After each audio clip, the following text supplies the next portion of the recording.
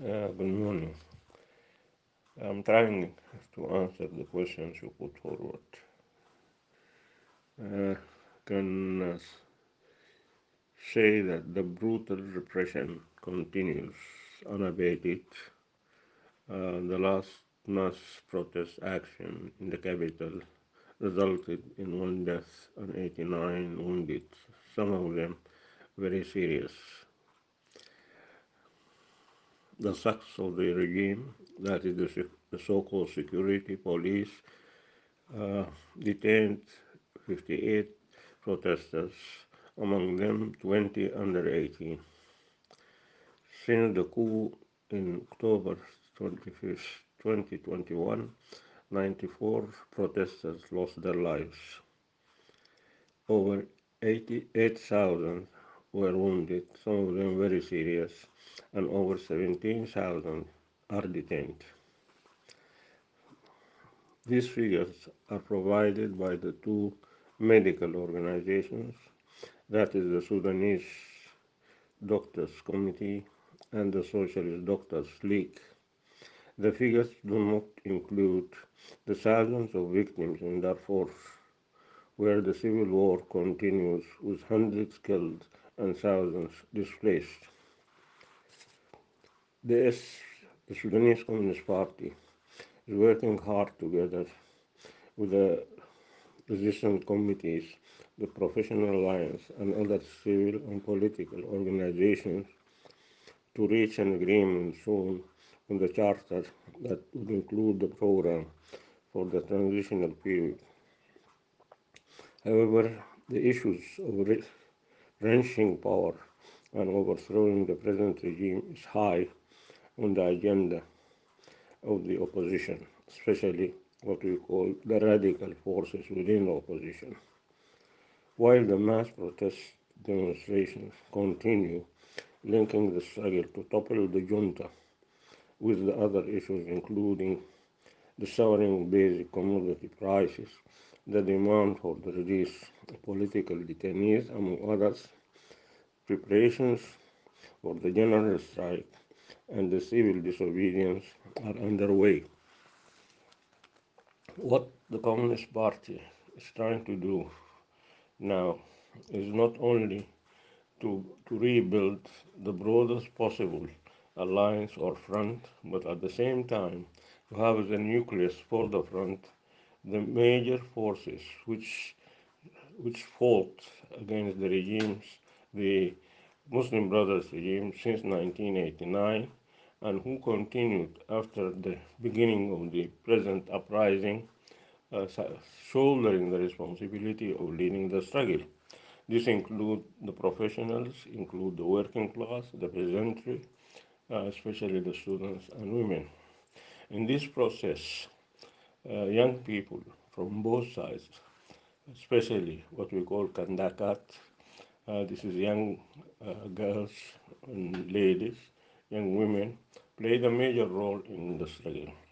Today, some of them are among the leading figures in the resistance movement, whether the resistance committees or in our party or other civil society organizations. Our main aim is to regroup these forces first.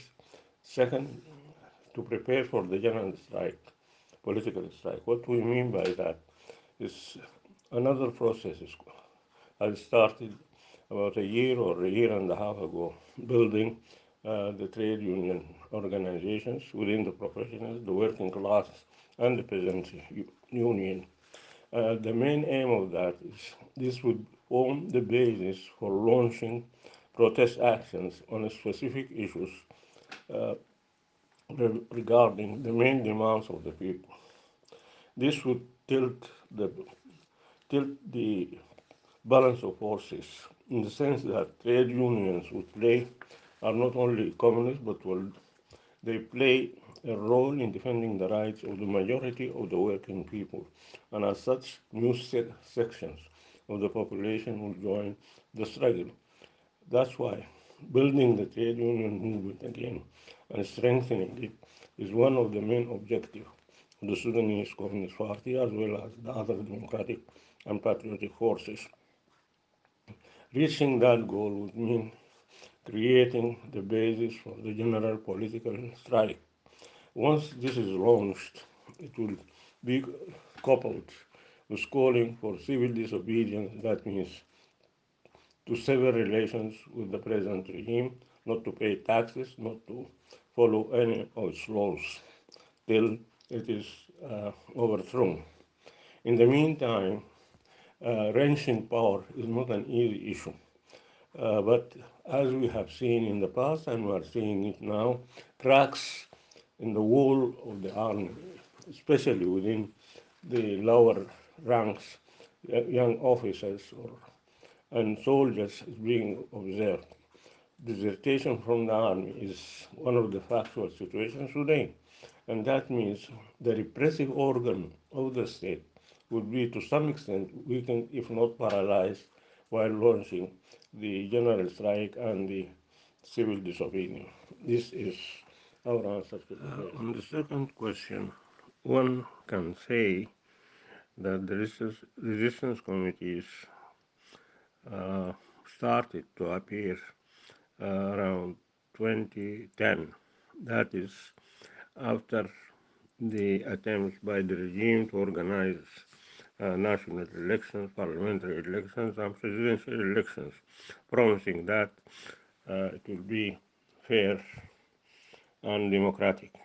However, while the party was preparing to, and other parties were political parties were preparing for the elections, it became evident that everything would not be as promised by the Nefasha agreement of 205, which stipulates democratic and fair elections. The regime tried to manipulate the elections, which led to our party withdrawing from participation and declaring that the regime is illegal and we shall fight to topple the regime. That was in 2010. Some of the political parties continue to have relations with the regime, and in the absence of any democratic organized forces at that time, especially trade unions were dissolved since the beginning of the regime. Trade students' organizations were also dissolved and brutally repressed. At the same time, the peasantry movement was at a loss. The Communist Party took the initiative of organizing people in the residential areas, in uh, public schools and universities, as well as places of work, under the slogan of resistance to the regime. That was in 2010, 2011. And this is how the resistance committees started to appear and to work among the people in the Sudan. But because of the repression, the resistance committees mainly became active within the residential area since that time till recently. The resistance committees, which is composed mainly of patriotic, democratic, and revolutionary forces, including the communists, became very active not only in the capital and main cities, but also in the countryside. And through the network established with the help of the party, the resistance committees managed to cover more or less most of the areas in the Sudan. That's why when conditions for the uprising were ripe, the resistance committees appeared as the main force in organizing the mass protest action. Of course, uh, some of the political parties rejoined the party just before the start of the uprising, like the Omar Party, the Sudanese Congress Party, and so on.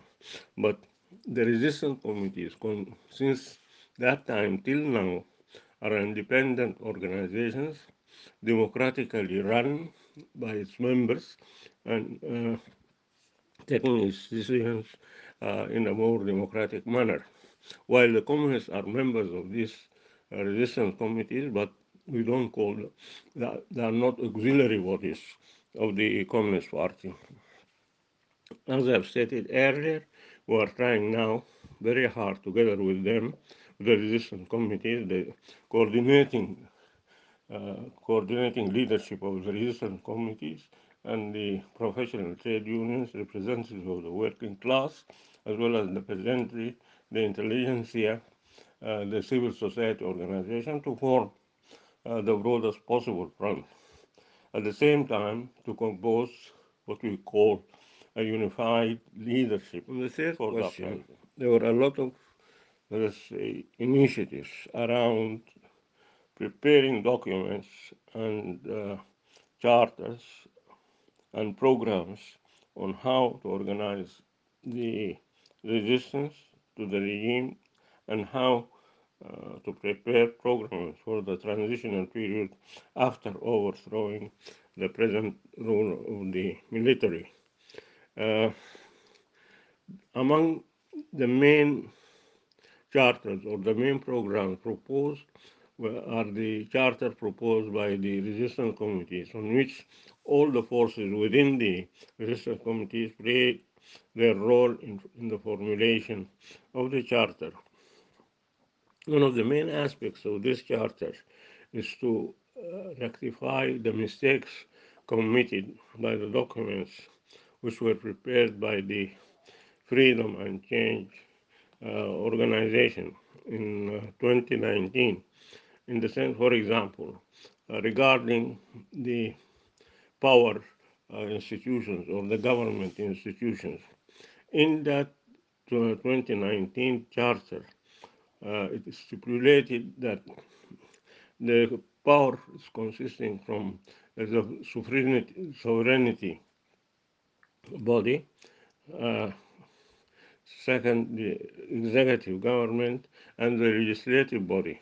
All of them were supposed to be appointed by the Freedom and Change organization.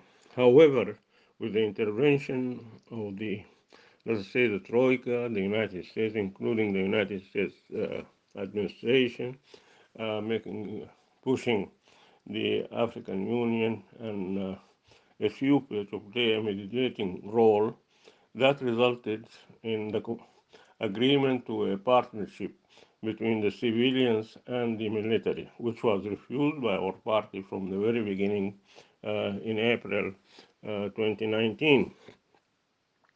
And since then, people start speaking about an alternative to the present to that partnership.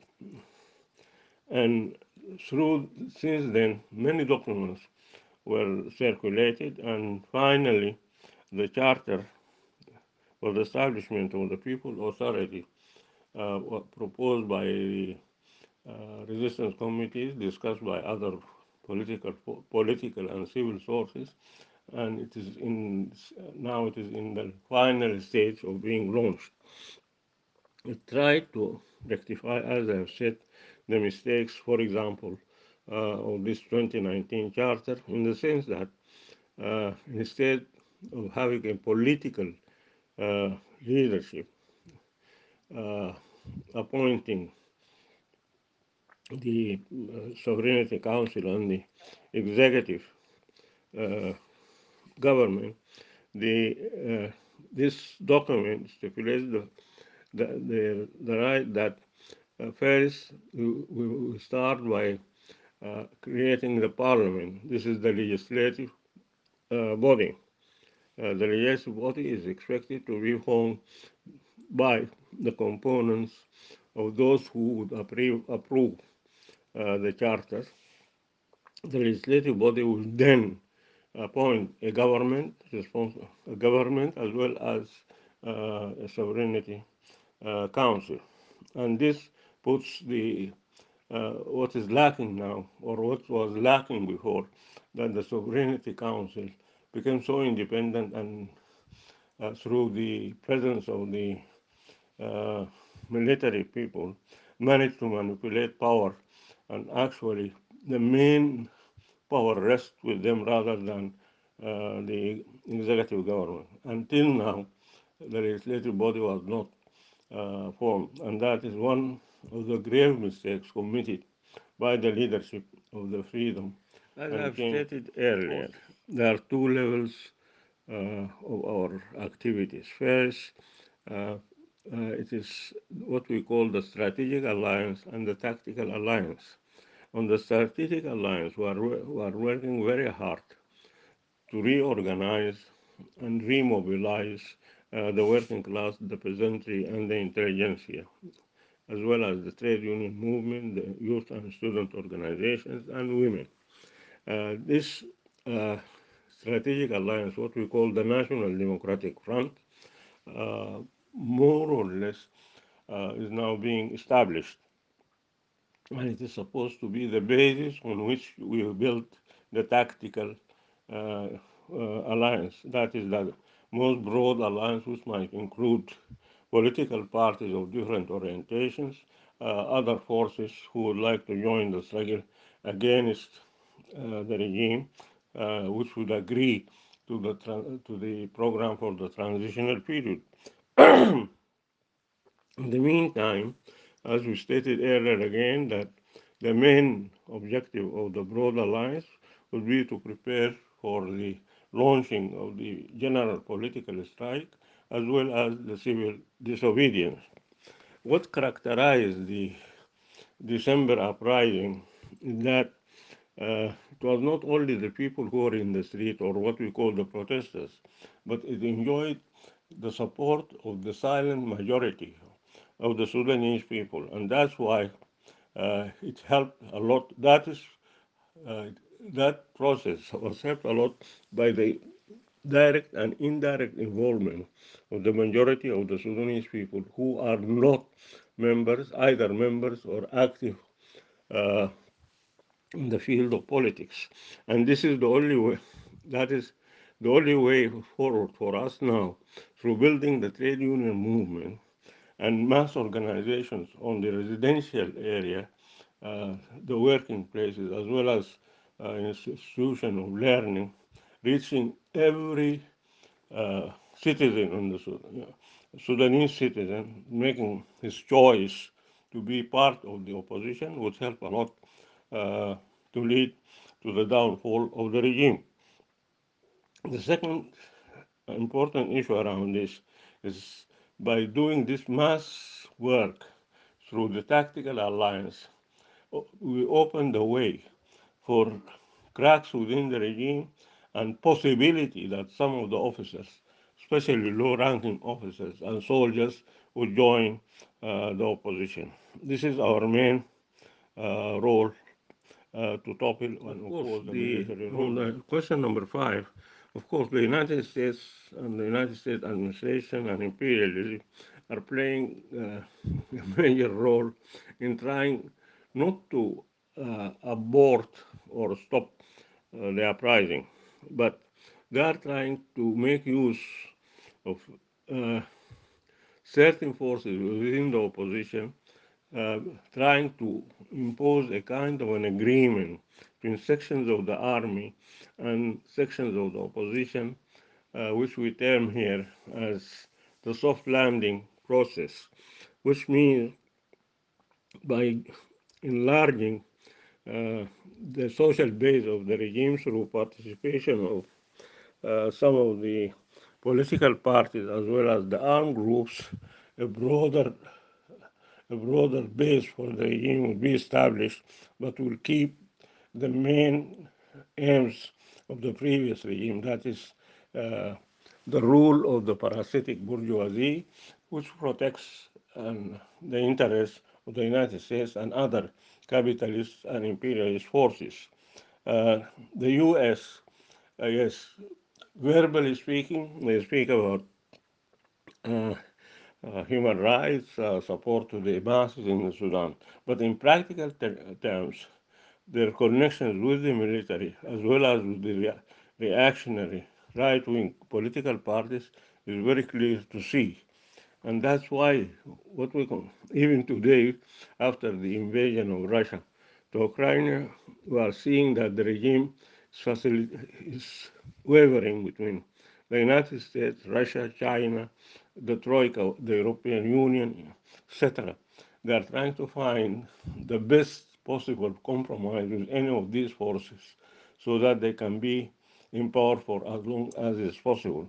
Unfortunately, the invasion of Ukraine has a very negative aspect on the struggle of the Sudanese people since it became the first topic in the political mass media. Second, is that it reduced the interest of the United Nations, especially on what is going on in the Sudan. And thirdly, it increased the possibility for the regime to find ways and means of contacting different conflicting and contradicting international forces like the United States, Russia, China, and the European Union, and making use of these contradictions in trying to prolong their stay in power and to continue to launch their brutal repression of the Sudanese people. Concerning Russia, first the Bashir or the previous regime during its last uh, 1.5 years, when it felt the wrath of the United States and the European Union tried to find ways of courting Russia, or China was always in the Sudan, of course, but Russia was another force to which the regime tried to court and maintain new relations. It started by the first visit of an Arab leader to Syria under the auspices of Russia. Secondly, al-Bashir himself went to Russia and uh, agreed actually to establish a naval base on the Red Sea in the Sudan for Russia. And at the same time, yeah, they also reached an agreement for the presence of the Wagner thugs to be uh, to come to Sudan and help the regime to repress the growing mass movement. Today it is the same. The deputy or the second man in the junta left to Russia, and it was during the beginning of the war or the invasion of Ukraine. He promised, first of all, he said Russia has every constitutional right to invade Ukraine, and at the same time, he sees that having Russia in the Red Sea or the naval base in the Sudan would help both sides, and that's why Sudan now being tossed between the United States influence, which they see the presence of Russia as threatening their presence in the Sudan and their interest in the Sudan, would also try to compromise. Briefly about the establishment of the Communist Party. The Sudanese Communist Party was established in 1946 uh, through three main outlets. One is the influence of the uh, intellectuals or the Sudanese students who went to study abroad, both in England and in Egypt, and they returned to Sudan. They formed the first Marxist circles, and then some of them, led by the leader and founder of the Communist Party, Comrade Abdul Khalik Mahjoub, went to Adbara. This is the city many of the working Sudan railways, that is the working class. They stayed there for quite some time, and they managed to recruit leaders of the trade union movement and the working class to form the first Marxist cells in that city. The second is the influence of some of the British intellectuals, officers, and lecturers at the Khartoum uh, University College, who also helped to develop themselves within the student movement and lecturers at the college. And the third influence was direct, coming from those local forces who read about the Russian Revolution and the Bolshevik success in establishing the Soviet Union. All three joined together and formed the Communist Party, or what was called in 1946 the Sudanese National Liberation uh, Movement, which developed in 1953 into the Sudanese Communist Party. Since then, the party became the main force behind the new productive forces, reorganizing the working class, the peasantry, the student movement, the women's movement, and the youth movement. During its history, it has been subject to repression. Actually, for the past 75 years of its existence, the party was only legal for 12 years. And this shows how the repression and undemocratic and illegal work of the party has hindered its natural development into a real force.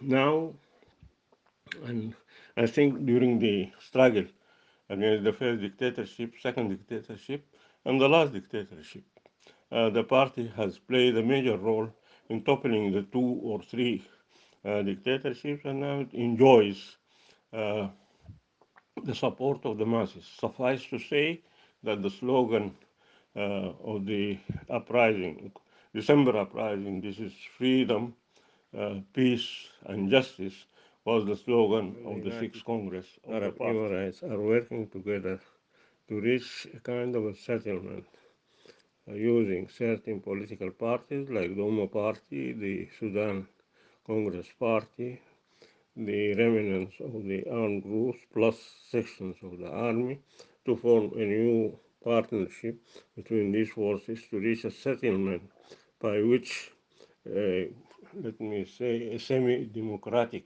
civil military regime would be established uh, to abort the revolutionary process we are passing through, and at the same time to create a regime which are attached to international capital and succumbing to pressures of our neighbors, uh, succumbing to these pressures in the sense uh, not to present an example, a democratic example uh, that would attract the attention of the peoples in Egypt, Saudi Arabia, and the Arab Emirates. This political settlement, which is being hatched, is the alternative presented by the youth imperialism and their allies, be it in Europe or in the area. We are fighting against them, and we are sure uh, our people's resilience to face such conspiracies and defeat them. It happened in the past and it's happening now, and we are sure about things uh, in defeating such schemes. In addition to that, we enjoy the support and solidarity of the democratic forces all over the world, and we hope your journal will contribute to the solidarity of the struggle of our people. Thank you.